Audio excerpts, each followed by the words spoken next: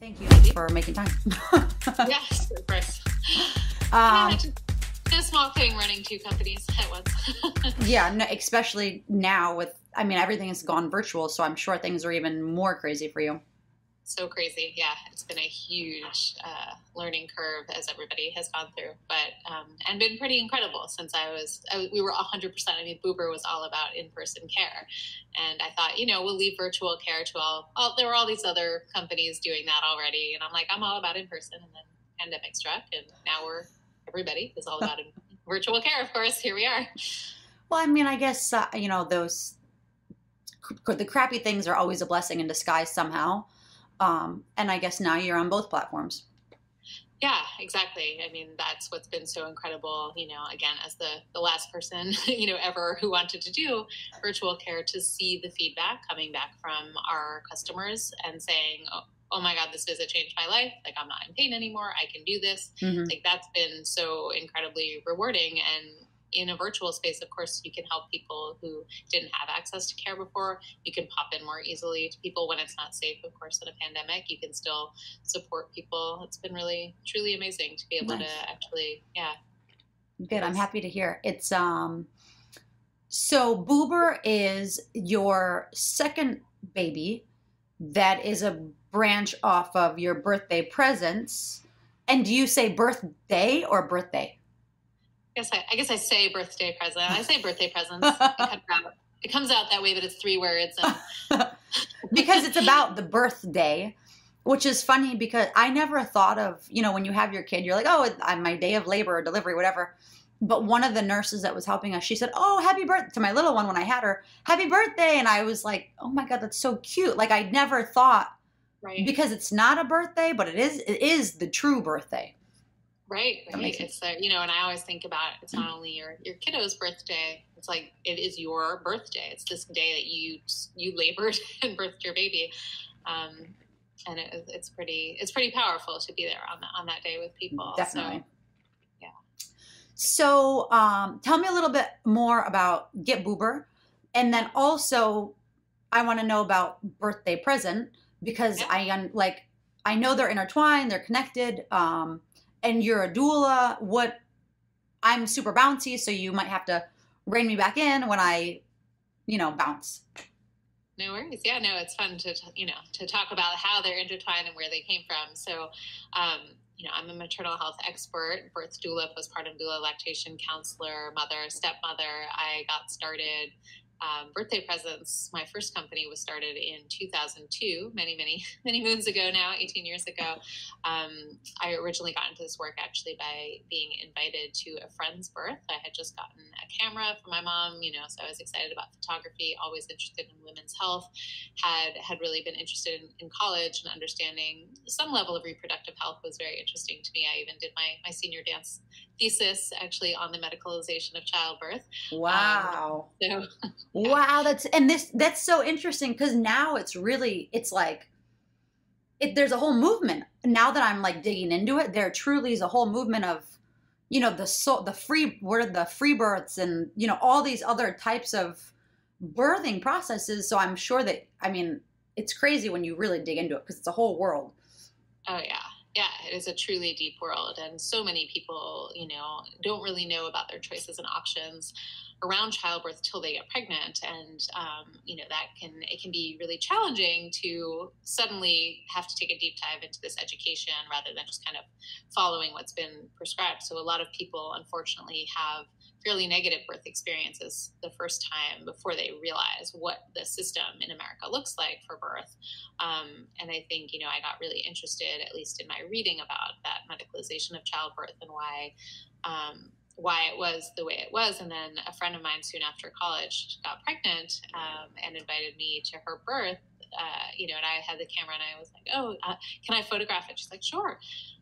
So I went to her birth to photograph the birth, but when I arrived, there were actually 19 other people there. So there were 20 of us at this incredible birth, and it was at a freestanding birth center. And she was walking around on a birth ball, in a shower, on a bed, in all sorts of positions, just blew my mind about truly like what childbirth could be. And it wasn't something that most Americans see in their experience of what they think birth is, how it's portrayed in the media. So that was a really incredible experience and got me just deep into what birth could be. And then I went to a birth conference that was on the Upper East Side in New York City soon after that. And I met somebody there who, even though it was on the Upper East Side and I lived in Williamsburg at the time, she was like, "Hey, do you get off at my train station?" I was like, yeah, I do. That's a little weird. But and it turns out she was holding a doula training. I didn't know the word then. I was like, "Oh, what? Can you explain that?" She's like, "No, it's this amazing, you'll become a birth coach, support person. You're going to learn so much about this." And she's such an amazing person. And it turned out this woman happened to live with somebody I knew from high school and lived 3 blocks from me. So I was like, okay, I'm going to a doula training in a few days. And so I went to this 3-day deep dive immersion training. I was so blown away by what I learned. I met another person there who she and I just immediately partnered up, and we were like, well, we need to tell everybody what we just took. We just went to this doula training, and let's go to births. And so I started telling everybody what I knew about birth, and hey, do you know any pregnant people? And they started getting, referred to us left and right. And I went to a whole bunch of doula births. I was the doula there, without we hadn't fully figured out what we were doing yet, but the calls started kind of coming in, more and more. And we were like, oh, we're doulas. But I realized as a doula, that so many of my clients didn't truly understand their choices and options, and they weren't really educated about what birth looked like or what they could say yes to or say no to during labor. And so I really found myself becoming passionate about education, and our meetings with our clients were just taking so long because we were educating them about the whole of their options that I realized I needed to become a childbirth educator. And so I started teaching childbirth classes, first out of my apartment, actually. And the people came. I couldn't believe it, And then they were starting to get more crowded in my teeny space, and we looked for a space. And once we opened our location of Birthday Presence in Park Slope, people really started to come. So Birthday Presence really grew into a childbirth education center, and over time a doula training center. And we've now, helped over 20,000 parents in the New York City area prepare for childbirth. We added in lactation classes, newborn care, infant CPR and safety, kind of all of those classes to help parents along. And over the years started bringing back that doula trainer to come to Birthday Presence and teach the doula training. So Deborah Pascali Bonaro, who teaches our doula training, started coming regularly. And now we do about 8 doula trainings with her a year. Wow. Yeah. So Boober, which is my second baby, I call Birthday Presence, is my, almost teen graduating, going into college. Boober started a few years ago, and it really grew out of my customers, out of the market at Birthday Presence. Just so many people, they would give birth, and we gave them a list of lactation consultants to call, in case they had any problems after birth. And we started to find in the last few years that people, they would call down the list, they would call 5 people, 7 people, and they couldn't get anybody sometimes to come help them within that day or next day. And we know that people struggling with lactation will find that, if it's really bad, if it's really hurting, if the baby's not getting enough, they will give up pretty quickly because it's just so dire and need the baby. And when you're in pain, it's not sustainable. And I was like, this is crazy. We live in the day of on demand. Like, you can get your dog walked, you can get your, your makeup done, you go to Glam Squad and come over and do your makeup in an hour. It's crazy. So why can't we get this for the most critical support for parents, that they need? And I just started giving out my cell phone number on a postcard to all of my students. Basically, it's a Texas number if you have any issues with nursing, or with feeding your baby, we've got you covered. And I knew so many lactation consultants in the city through my 18 years of work here, and through my training that, I would text people. I'm like, oh, somebody came in, like, okay, hey, who's available? And I would just text all my colleagues or myself. I would go if I was qualified or if it was in my area. When the text started rolling in faster than I could keep up with, Boober was formally born. So Boober was all about on-demand, in-person, same-day lactation support. And over the years, in the last year before the pandemic, all of the birth and postpartum doula matching I had done at Birthday Presence, because I had done that for years as well. I decided to bring onto the Boober platform. And now Boober is really, we call it, a platform or a marketplace where expectant parents and new families can find all of their pregnancy to postpartum care providers, from birth doulas to postpartum doulas, lactation consultants. We launched mental health therapists, fast-tracked that when the pandemic struck, because obviously it's just so much stress and anxiety for all of us, but especially imagine if you're pregnant. And now in the next coming months, we're adding pelvic floor therapists, nutritionists, sleep professionals. So kind of all of, we're really a place where parents can find all of those service providers they need to thrive through their pregnancy and postpartum. And we've also now brought all of the Birthday Presence classes onto the Boober platform. So ultimately, Boober is a place where you can get classes and care for pregnancy to postpartum. Birthday Presence is going to continue to remain as a training center. And then all of for the customers, classes, for the pregnant people and parents, it's going to be all the classes and care at Boober. And you have a membership for that. You're going to continue that? So I think we're going to relaunch what it is, to make it really make a lot of sense in our new space. We had a membership at Birthday Presence for the classes. And now we're kind of refining and figuring out, it's been interesting in virtual space, right? What people want. Again, we were a total local in-person class space.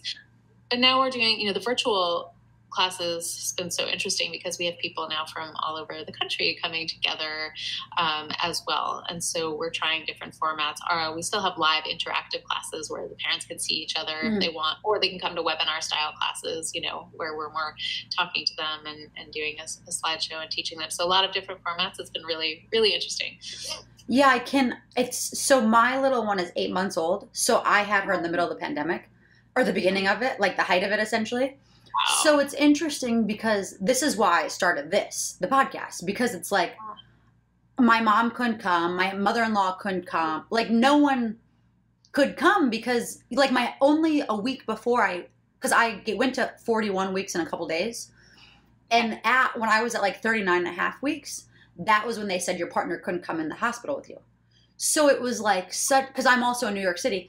And there is such a, there was just so much going on. And then at one point I was like, well, maybe I should try to look into a birthing center or at home birth and I was just digging and I couldn't find and it's amazing that you have literally everything in one space, which is when I came across your platform. And then I realized that it was both, Boober and Birthday Presence was you. I was like, oh, this is genius because New York City, and I don't think people understand this unless they live here, it's such a tiny city. Like it's such a small place where, someone knows someone who knows, and you always know someone.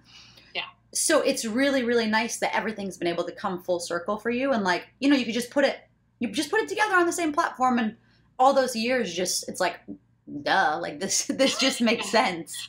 Yeah. I just want to make it easy for people so they're not stressing, vetting, searching, constantly going everywhere. And I have to go on this Facebook group and ask these friends and all these people. And yes, you still want to hear from your friends and you should, right? But it's just so disparate and hard. I want to make it really simple. Yeah. And it is like now that I've gone through it without anyone having to see, because when I was searching through your website and stuff, it's literally like, it's the labor, the delivery, the breastfeeding, the lactation, everything is, and it's so just organized. Like it's all there. So it's really nice to see because as there's so many things that happen that you can't, even if someone tells you, you don't really know till you get there.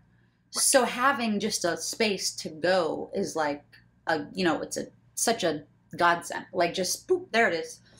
Totally. Yeah. No, and I think, community building is such a part of it too. Obviously in person we did more of that, but I think even in the virtual space, like we have these classes where even though you're all like little squares on a screen, you're still getting to talk to other people who are going through what you are, Yeah. And even when we do webinar style and they're not seeing each other, I love like when the parents chat I'm like, okay, no, chat it to me. Tell me where you are. Like you're all sitting there growing humans like together, whether you're in Brooklyn or you're in Minnesota, wherever. Yeah, no, right. It is an important, which is also why I started this, because I'm like, it's the middle of COVID. I'm a new mom. I Yeah. need, like, I can only talk to my mom so much and my sister and my Right. friends. Like, I need to, have adult interaction and other Right. senses besides work and like, I need to know what other women are doing because it's really hard to find even just like the mommy and me groups and, that type of Totally. stuff it's a weird, maybe it's just New York City. I don't know because this is where we are, but it's such a weird time. I can imagine being pregnant now and Yeah. being so unsure because when I was pregnant and up until April, it was so unsure. So now having a little one, it's like it's even more unclear. Totally. I mean, what you went through, like it's very profound. And to have found out that your partner couldn't come in, did that ban get lifted before you got in? Yeah, thankfully everything. I mean, I think that everything was perfect. He came in. We delivered at Mount Sinai, or no, sorry, Lenox Hill. So it was we're on the west side, so it was literally like it's normally, it could take 45 minutes to get there straight Yeah. across the park, but it took 5 minutes. So Wow. like, the good things and the bad things that come with COVID. Yeah. So yeah, straight across Lenox Hill, he came in, no problems. And Great. honestly, we didn't see one other couple. We only saw doctors, nurses. It was a very smooth experience, thankfully, Yeah. because I heard horror stories aside from COVID. So being that it was COVID, it was actually very peaceful and easy.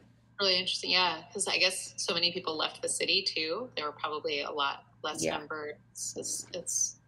It's interesting. Yeah. There was such a, like you said, you were considering birthing somewhere else. I actually wrote a blog piece about home birth pretty early on, saying, hey, you might want to consider some alternative. This is when we really didn't know what was going to happen, right? Like, were the hospitals going to be overrun or not? Like, or for the people, I kind of wrote it for the people who had already been considering home birth or, they were like debating, is it now might be the time because we don't really know what's going to happen with hospitals. And at first I got some really upset emails. People were like, how dare you suggest that might be a thing? And I was like, oh God, I know. Well, why not though? I mean, because I think also since you are very familiar with this world and the more I'm digging into it, the more I'm realizing that the US, we're such outliers. Europe, everywhere else, it's very normal to use a midwife, a doula. Like it's common practice. And we're just run by this, this other, the doctors. And it's a really interesting thing how they've almost brainwashed us. I don't know if that's, and so they make it seem like we need them. But and I say this, and anyone who listens, no, I sound like a broken record, but this is what our bodies are made for. This is what we're built to do. So we shouldn't be brainwashed to feel like it's dangerous. Obviously, if you have health conditions, that's a whole different thing. But for a generalized, a healthy lady, this is what you're supposed to do. This is what your body's made for. So to have a doula, have a midwife, your body will just go through the steps. Yeah, absolutely. I mean, that is one thing that, midwifery was so undermined in this country, and all of the studies do hold out. And I would start by saying, we support all parents no matter what they're doing. It's really important to know that there's just so little education about it and so few midwives actually that people don't even know that it is an option. And a lot of people, still they'll say like a midwife, what? Is that still a thing? Even though that's the primary clinical care provider in all other countries, right? Midwives are who you see for birth. So it's really only in the US where you'd actually see a surgeon for a very normal process, whereas in these other countries you always have surgeons, OBGYNs are backing up the midwives, of course, because you always need to work in tandem with them to keep birth safe. You need both aspects of the care, but the average normal low risk person, ideally, if they're using midwifery model of care, we're going to see way lower rates of cesarean birth and the complications that can come along with that. So it is interesting. We have such a high C-section rate, and not to say again, C-sections have their absolute place, but we very much overuse them in this country.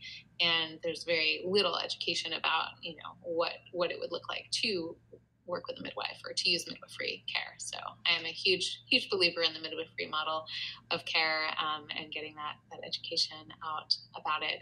And ideally in my, ideal world, we would see midwives and OBs really working in tandem. And we do see that in some places here, even, there are some pockets where it's happening.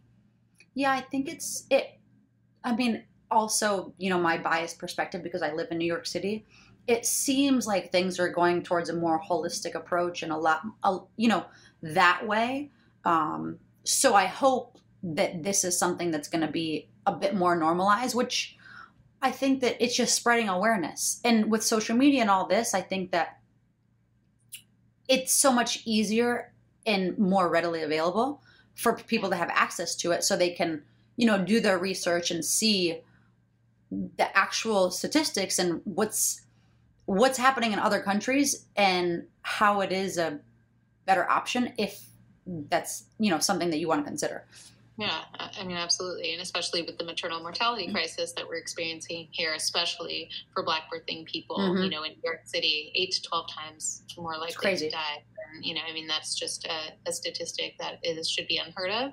And we know that using the midwifery model of care is one thing that would make a huge difference and kind of taking the tradition back. And there are many amazing Black midwives here who are working on mentoring, more midwives, getting more community midwives into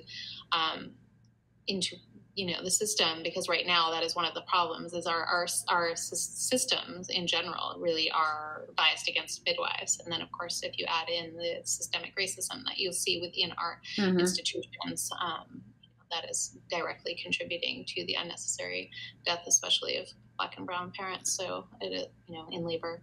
How do you think, because you're around this, you see it, you deal with it. How do you think, or what do you think is the route to help fix it, or at least kind of get in that direction? Because it is something that now that I'm digging into it, I'm hearing a lot more about it, and I don't know if it's just because of this big movement that's happening, or what it is, but obviously I hope everyone wants to do their part to help with these issues that are happening. What do you?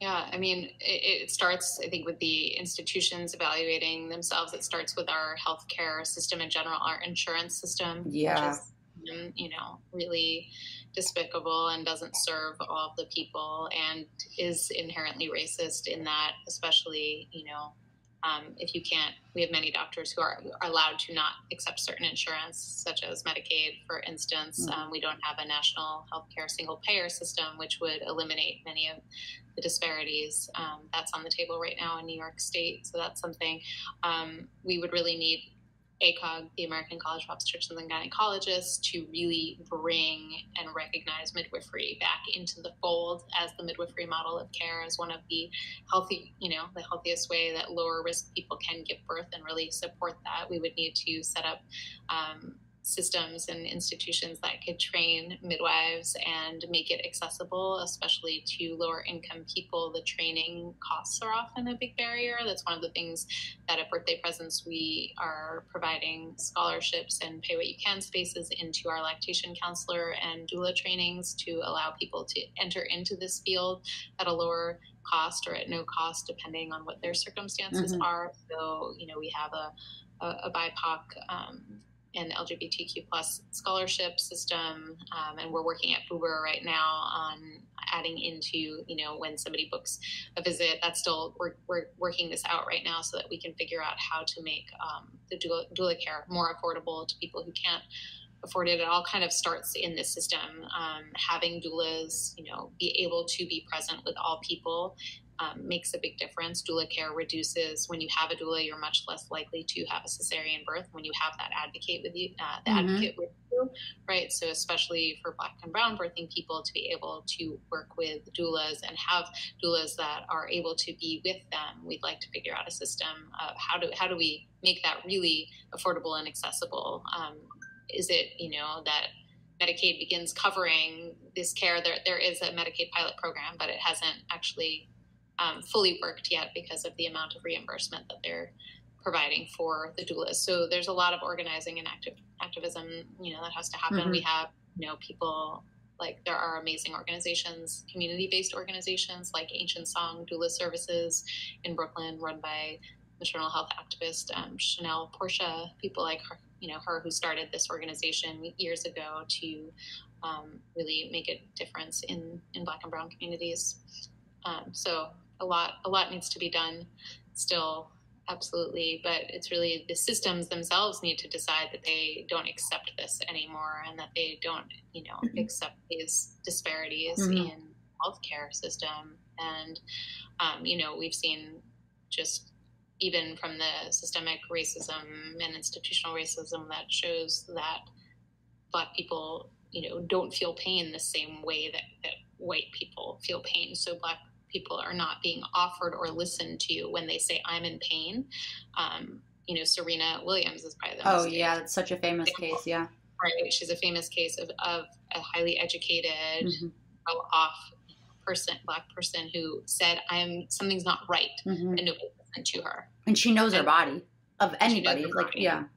So that's the most common complaint we hear often. There's from Black and brown people about just simply not being listened to, and that their personal opinion about what is happening inside their bodies doesn't matter, and therefore they're at higher risk because people aren't listening to them when they know something's wrong and maybe they're bleeding out and nobody's listening, right? So actually, a woman named Kimberly Seals Allers, who's another incredible maternal health advocate who wrote The Big Letdown, and she just launched an app. She's launching an app right now called Earth, which is the Earth app, which is it's like a Yelp-like review app where Black and brown birthing people can review their doctors, their nurses, their hospital experience. Yeah. And really talk about were they cared for and how were they cared for or what was ignored. And she's hoping that within there, it's going to be really data driven to be able to really shift and show the hospitals and say, look, this is what's happening in your institution. So I'm really excited to support Kimberly. Yeah, I'll have to reach out to her and try to get her on here or connect us or something. That'd be awesome. Where is she? She's based in New York City as well. Oh, nice. It is. See, it's a small city. Yeah. It's so interesting because it is, well, there's so many points to what you're saying, and every single point I agree with. Just adding on that having gone through such a,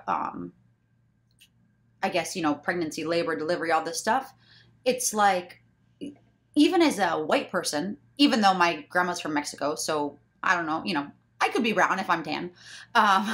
Anyhow, they don't listen to anything you say. Like, even as a white person or whatever you want to call me, they don't, like, I went in and and obviously you can't have a plan. You have to roll with the punches and whatever happens.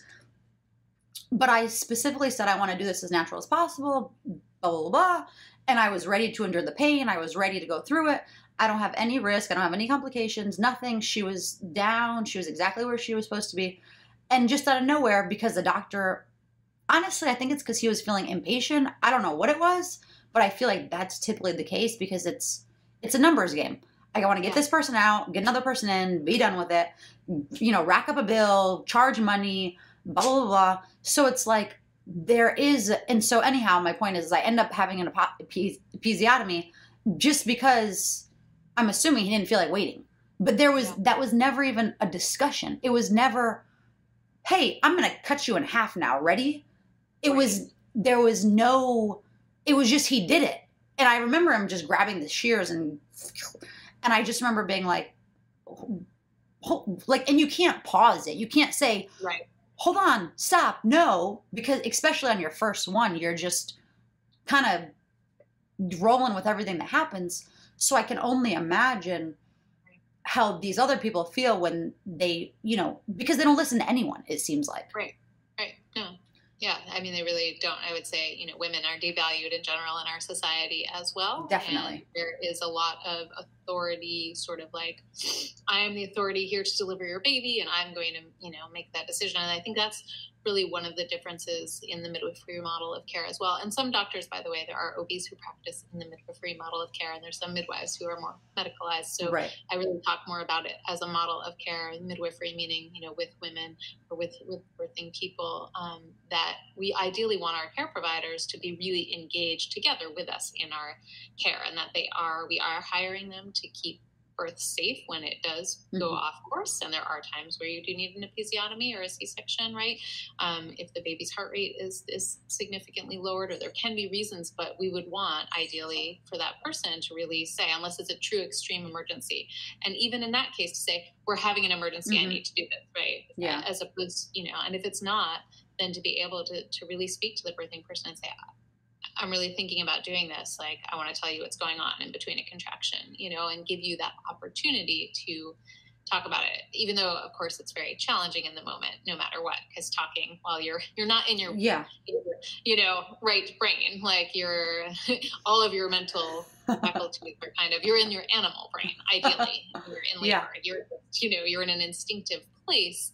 And that's why we want to really know that we are working with the care providers who ultimately have our backs, and that they are only going to make certain decisions that are interventive if they absolutely need to, and that we trust them, ideally, to do that. So it's a challenging place, to be when you're in that vulnerable state. Well, and I think that the point of having a doula or having someone with you to advocate it's super, super important, because if it almost seems like when it's and I get it, first time, second time, third time, whatever it is, the first time you really have no idea what you're going into.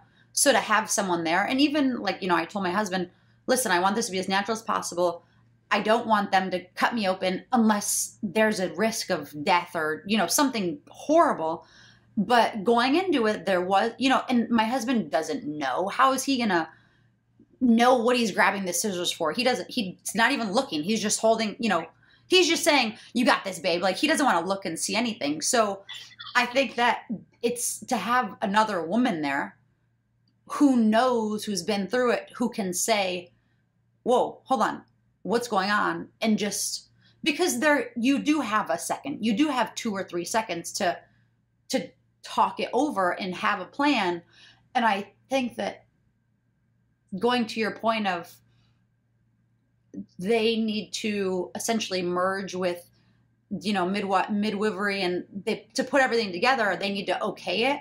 I think that there's just such a big disconnect, because as soon as the midwives and the doulas and that comes in, that's when the money slows down, because you can't just, push people through like numbers, right? Because you have to go. Yeah, that's really the problem. Yeah. The less intervention we have in childbirth, the less they can bill, to be perfectly honest. That's exactly what it is. Right. I mean, we have a system right now that is literally based on billing procedures. Yeah. And that's how your care provider either makes more money or less money, or the hospital. It just doesn't make any sense. It's antithetical to how labor normally works, which is that it most of the time works, and it can be a slow process for many, and it takes its time to unfold, and it requires a human being to be with you for much of the time to support and care for you. So it's really not a big money-making proposition. It's interesting when you look at hospitals that have birth centers. In New York City, we lost all of our birth centers in the last few years. Insane. And especially like the big one that was the most popular one at it used to be at St. Luke's Roosevelt, then it became Mount Sinai West. Mount Sinai bought it, and then they eliminated it last year. And because birthing centers don't make money, because the people who birth them, they tend to have very few C-sections. They tend not to request pain medication. They tend to have a normal physiologic, healthy birth experience for the most part. And so there's just a whole lot less billing, but a lot more one-on-one patient care required. But they say that if you have a good experience at a hospital, in theory, you're going to go back for more. And that's why some hospitals keep those birth centers.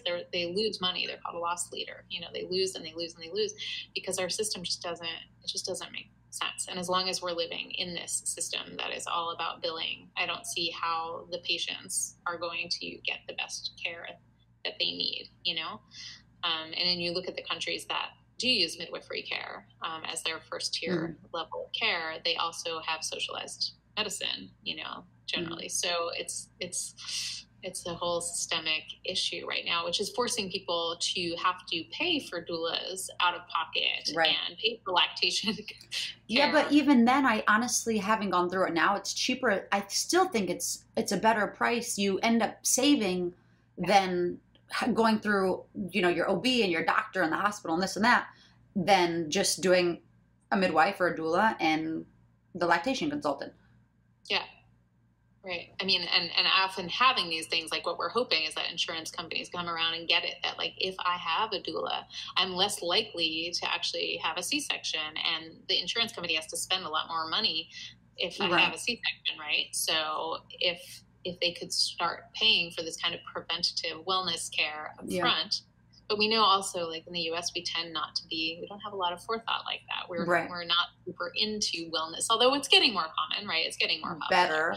You know, it's getting a little better. Recognizing things like acupuncture actually can be really helpful and preventative. So, you know, we're seeing like these little increments, but for the most part, we still are needing to pay for a lot of it out of pocket. And like, that's something I'm working on right now at Buber with lactation, because according to the Affordable Care Act, you know, you're supposed to be able to get your lactation visit fully covered, even if they're not on your insurance. And it's really tricky, especially in New York City. There's so few lactation consultants who are on insurance, because the insurance companies won't keep very many people on as lactation providers. And so you end up in this situation where you're like, okay, you call the insurance company and they're like, well, I have one lactation consultant who's in Westchester and you're in Park Slope, let's say, you know, which in New York, if you live there, you're it's like across that's the world. Not a thing.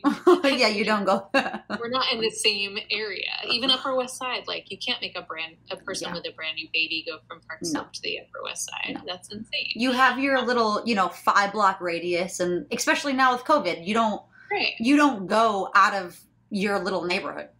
Exactly. And so, technically it's just this whole rigmarole you have to pay up front and then get reimbursed or try to submit it. And if there's not somebody on your insurance, then you can get this called like geographic gap exception.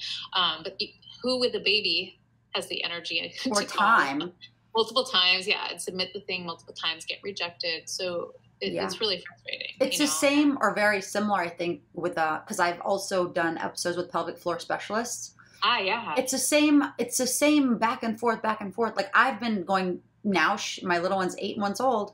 I've been going back and forth with my insurance this whole time. They want to pay, they don't want to pay. They do, they don't, the hospital, this, that. And I'm like, I'm going to keep fighting you. It's COVID. Yeah. I'm like, right, I'm here. I'm not going, I have time. I'm not going to, and I think it's the same thing. Like it just back and forth. And yeah. And like in France, right, when you give birth, you get a pelvic floor therapist. That is part of your care, 8 to 10 sessions. It's only, in the U.S., like a few people know about it. We're starting to see more. We're adding on. It's really crazy. And, I actually only recently went to my first pelvic floor specialist because I finally was like, I need to see what this is all about. I talk about it, of course, but I have a 13-year-old. And what a difference. Like there's a lot of things I wish I had done that much earlier, but again, you have to pay out of pocket. So, or you can find some people in insurance, but are they near you? Are they possible? Like it's something we really need to get more education out about, because it makes a huge difference to people's like quality of life and their body feeling and well-being and all of it. The more holistic, I think the more preventative and wellness care we can do around this, better going into all of it and having our baby. And I think, the U.S. is the only country where you're supposed to give birth and you don't see your doctor or midwife for 3 to 6 weeks, which is basically an eternity. In that time period, that's like just the most miserable. Those first 2 weeks are just bleh. It's vulnerable. It's intense. Yeah. And you're like in the other countries we've been talking about. I mean, you get home visiting nurses that come and check on you and it's crazy and look at your body and see if your, vaginal bleeding is correct or not, or if you're having any type of infection or what's going on. And yeah, here we're just like, okay, I guess I'm by myself. Well, and I think that's what it is now. It's like, it's been going on for so many years. I'm sure women just say, oh, well, this is just normal. Everyone's doing it. So why do I need to be different? But the reality is it's not normal. It shouldn't be okay. And there's no reason that it shouldn't become a thing after you give birth, no matter who you are, no matter whether it's your first birth, your 5th birth, you see a pelvic floor specialist, you get checked out. And I don't mean an OB. Like I went to my delivery doctor, I think it was for the 2-week checkup. And he literally was just like, okay, you're fine. And that was it. Like, that's it. Didn't check for DR, nothing. And I'm like, like I was in fitness for a long time. So I thankfully know, I've done different, pre and postnatal certification. So I know, but I know that I don't know everything. And I also know that most people don't know. Right. So it's like, if you're doing this to me, I can't imagine how these poor other women feel. Exactly. It's horrible. Okay. So lactation, breastfeeding. I saw something. What is breast sleeping? Breast sleeping is one of the terms that's kind of been coined. Mary Esther Malloy, who is a doula, was presenting that workshop. At Birthday Presence, we do a lot of extra training for doulas and workshops. And breast sleeping is this idea of how we actually, what is the normal order of things with a baby if we weren't told what to do? You have your baby right next to you. You kind of roll over, feed the baby, right? They're kind of half sleeping. They go like this in their sleep. You pop your boob in their mouth. They easily go back to sleep, and they're still sleeping kind of through this breastfeed session or body feeding session. And it's like we're in this state right now where people, in the US, we put babies in cribs in other rooms for a long time, right? So now the American Academy of Pediatrics finally recognizes that babies should be in the same room with you and should be close, obviously in a sleeping situation.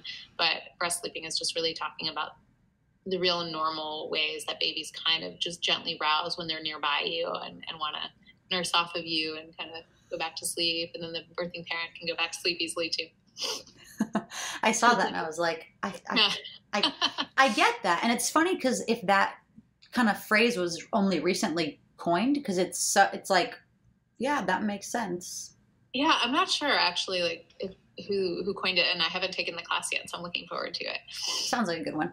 And then I have one, well, I'm sure there's a ton of other questions I could think of, but one that I'm thinking of specifically about lactation is, and I don't know how true it is, so tell me what you know about this. Okay. Women who adopt or surrogate or someone who didn't necessarily birth the baby, it's possible for them to breastfeed. It is possible. How does that work? We say it is possible for them to lactate. It's possible. It's not always possible. We don't want people to think that they can necessarily offer a complete and full level of breast milk. Some people can. It's really a hormonal driven situation. So somebody who didn't birth the child can use a series of physical methods to pump or extract, right? Like if you are using a breast pump or using your hands, there are protocols where you start stimulating really regularly because that stimulation is part of what tells us to make more hormone related to, prolactin and oxytocin to get the milk out. There are also medications that some people will take or hormone additions that people will take. So if somebody is interested in what we call inducing lactation, they usually do. They want to reach out to a lactation consultant and work on this protocol. They have to decide to what levels they're willing to go, to do that. And then also be prepared to know that it may not be the complete amount. And so some people who are adoptive, or the non-birthing parent in a partnership or et cetera, may use something like, there's something called an SNS where they put a bottle up here of it could be donor breast milk, it could be some of their milk, it could be other people's milk, blended with possibly formula depending on what they get and what they have, and they put that there, and then they tape a tube down to their breast, and then the baby latches on and can be getting enough here, but then starting to stimulate the person and maybe getting some from them as well. So interesting. It's the whole breastfeeding thing it's like, obviously, here I say it again, this is what our bodies are made for, but it's a wild thing because a woman who I actually had on recently, but we're also friendly, she breastfed for 10 years. I mean, 3 kids during that time period, but they're all close in age. So it was like 10 years of breastfeeding. It just blows my mind that your body can just, and I mean, I'm sure you've seen, and you've done the research and all this on how the milk, it's in such different colors, and it varies according if the baby's sick or if you're sick or the age. And she was explaining, because the common thought is that if you're breastfeeding, it's like a form of contraception, right? So you're not going to get pregnant, but it's basically what she explained is that that's until about a year old because of the fat content or something. So it's just very interesting because it's a whole science, but it's so natural. Yeah, it's really interesting. When in terms of using it as birth control, the way it does make it much less likely that you will get pregnant. We want to be careful as, what we put out there because before you get your first period, you do ovulate usually first. And so you may, before you get that first period, ovulate and therefore could get pregnant but didn't know you were fertile yet. And so if you're using lactation, in the hopes that it is going to make you not fertile, they say, you have to be exclusively breastfeeding or body feeding. So it has to be very regular, very regular. You can't, once you start introducing even solid foods, which often for people is around 6 months, and you start to nurse your baby a little bit less, and that regular consistency happens, you should rely on this method even less because we start to, the hormones start to shift. So plenty of people have gotten pregnant even while they're exclusively nursing. But historically, you do see that the average amount of time people nurse their baby was somewhere between 2 and 4 years. Wow. In all cultures. And historically, you also see child spacing to be around 2 to 3 years, in a lot of cultures. So if you are nursing quite a lot, that may help with that. But I still would be very mindful of 100% relying on it because there are people who will certainly end up pregnant having not gotten that first period and didn't realize that they ovulated. That pull-out method is helpful. With that, the I just lost my train of thought.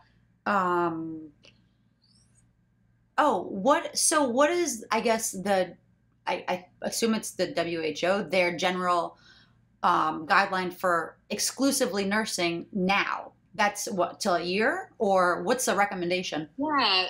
So the AAP, the American Academy of Pediatrics, recommends exclusive, body feeding or breastfeeding for the first 6 months. So the recommendation right now is exclusive for first 6 months. And then they say, and beyond as you wish. There's no limit to the amount of time, and we know that a lot of people naturally will breastfeed if they don't stop.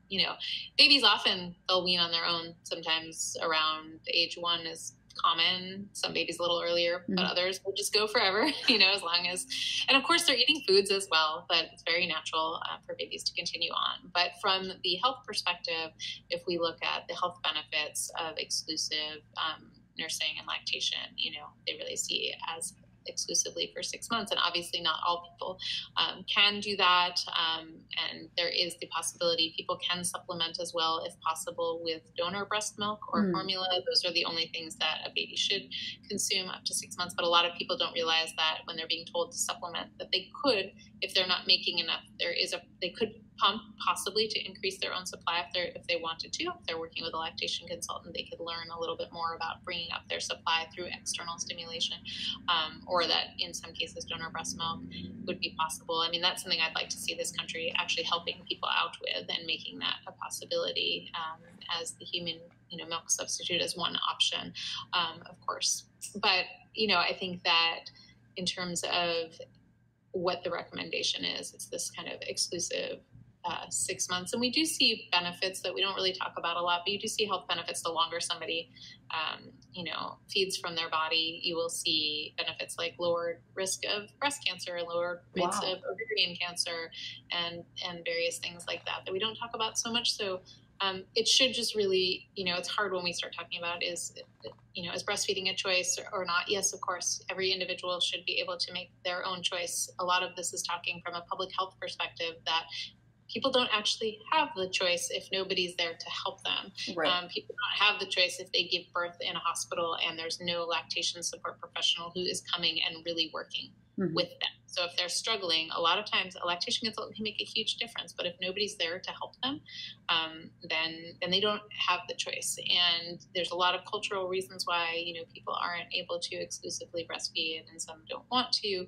of course. But the don't want, we really need to look again. There's so much racism in lactation support or availability. We'll see in the hospitals formula is offered much more readily to Black and brown parents than to white parents, and there's so many things packed into why people can or cannot breastfeed. So we really need to look at people's, histories in order to support kind of everybody.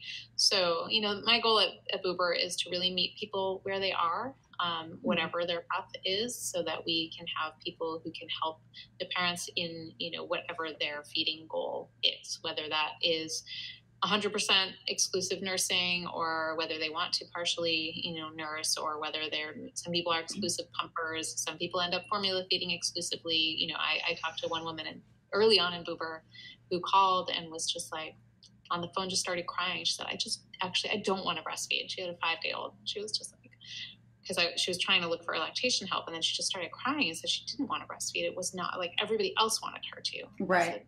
I said, okay, tell me more. Yeah. Just like bawled and talked about it. And she said, you're the first person who said I didn't have to, if I didn't want to. I was like, absolutely. She was so engorged, she needed help.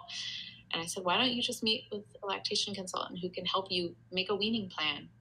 Because, and then, she felt supported, and I don't know in the end what she decided to do, but I know that we supported her. And so that was a big deal. Well, and it seems like, having gone through it recently, it seems like it's difficult to find the support for whatever it is. So like a girl who I had on here, who I am, friends with personally, she's a single mother. The dad isn't in the picture. She's a lawyer. She's not from here. She's from the Philippines. So having had COVID happen, her mom and her parents couldn't come to help. She didn't have help. She had to go to the hospital by herself. She, did everything by herself. And it's crazy because she was trying to nurse, and she did nurse. She went back to work, being a lawyer. It's pretty strict here in New York City. They didn't have like a nursing area. They didn't have a special designated thing for her.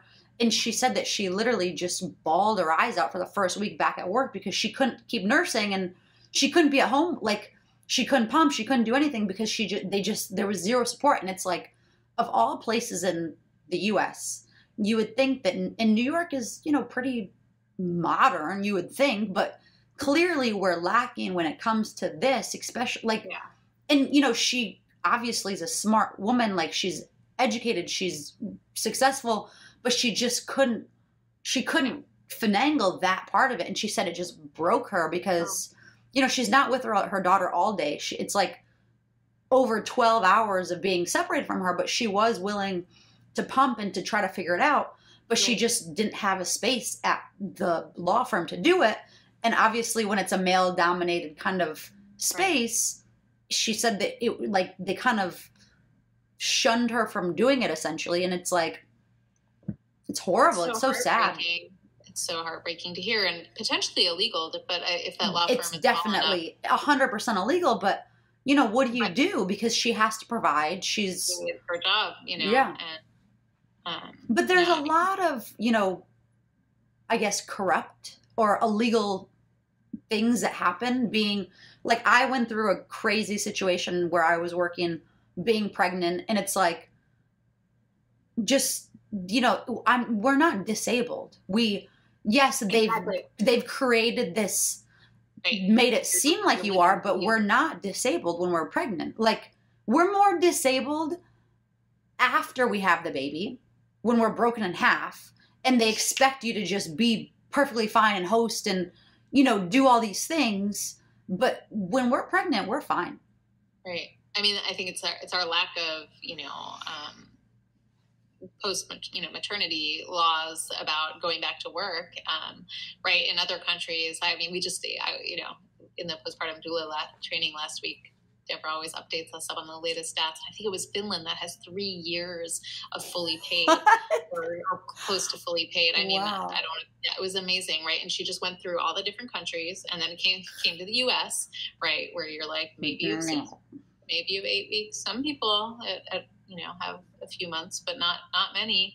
And it's just not built in or baked into the system. And so you wouldn't need the level of lactation consultant. Like, we have back to work visits at Boober where you can, hire somebody to do a one-on-one, how to get you back to work, how to advocate for yourself, how to work on your pumping schedule at work and try to keep the milk supply up. But like, why should you need that at all? That's crazy. That's not like a thing that you should have to learn or pay or have to do, because we have this system that doesn't support parenting as such an important role of growing up the future. Right? No, it's just go back to work and stop giving this like, amazing life-giving milk, this milk that would create less illness in babies if they kept doing it longer. We know that, right? But now that mom who's not able to keep breastfeeding may have a child that gets a little sicker, possibly. That's one thing, and has to go, take a sick day to take care of the baby instead of just being able to be with the baby and nurse, or even, she tried to keep up her pumping, but the culture of the company couldn't support that.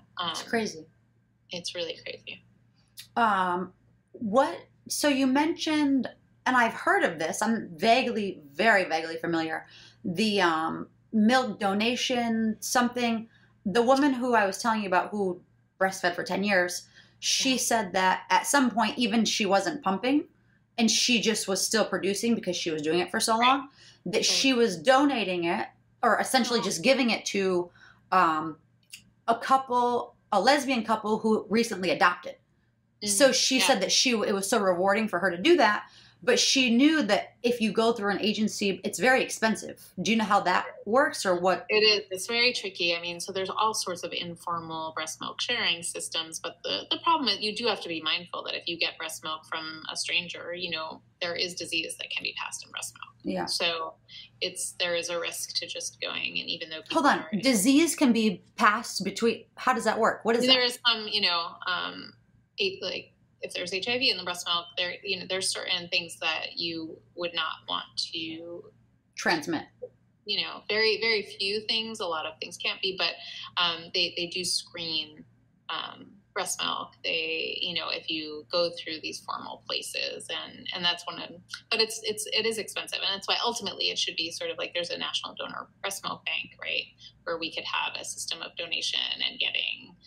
That's what I would like to see. And so there are these, like the Donor Breast Milk Bank of New York. You can apply in certain situations if you need it, especially for preemie babies who especially need breast milk, who that's really safer for. But it is very tricky. So if you know somebody, if you're able, I can't formally endorse it, but I can definitely tell people that there's tons of ways, and people that who may have extra breast milk, who their health status, and if you're comfortable with that, that people will do that, because it does need to be more accessible, and there are some people who have so much extra. Yeah, it is, and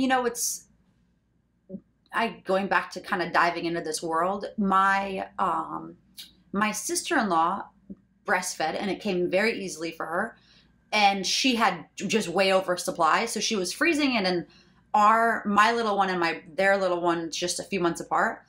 And it's funny because she was like, "Oh, I have all this extra, you want it?" And at the time I was like, I think that's weird. No thanks. But now that I know, it's really, and I think it's expensive per ounce or per, so it's really a huge thing to try to navigate through. Yeah. They don't call it liquid gold for nothing, not only because it's expensive, but it just has these antibodies and the properties in it, especially the first colostrum. So Definitely. So I want to keep talking because I think that there's a lot, but I know, you got stuff to do, I got stuff to do.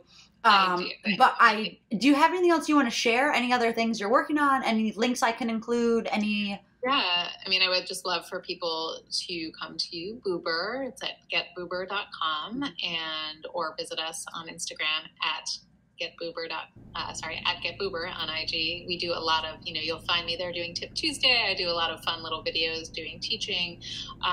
We also just, we want to be a resource to everyone who needs care or support. So we've, like I said, we launched our classes, which has been really exciting. So I do a great prep for postpartum class, which is 1 hour, $15. There's a lot of great pain coping classes that you can drop in on that are unique and interesting, where you practice guided visualizations or breathing or movements and positions. I'm trying to kind of chunk up childbirth education. So some people may have taken somewhere else, but just want this little supplement, which can be really nice. We have a fantastic infant CPR and safety class. So all of our webinars are live and interactive and really, dynamic and fun and engaging. So come to us for some classes. We do tons of free webinars. We do a COVID resources page as well, where you can get more information on, as to how COVID is affecting nursing or whatever you're going through, a great blog that we work on a lot. So, I just hope that the people, if they need care, they know that they can get it, that they can reach out to us virtually now so we can support people wherever they are. And a lot of places due to COVID, doulas are not allowed into a lot of hospitals. Really? Yeah. In New York, they are allowed. We have an executive order, but I'm talking to people all over the country who are just like, nope, doulas are banned. It's horrible. Yeah, it's really horrible. But, virtual doulas can make a huge difference. So I encourage people to think about that, even if they're like, wait, what? How is that possible? Yeah.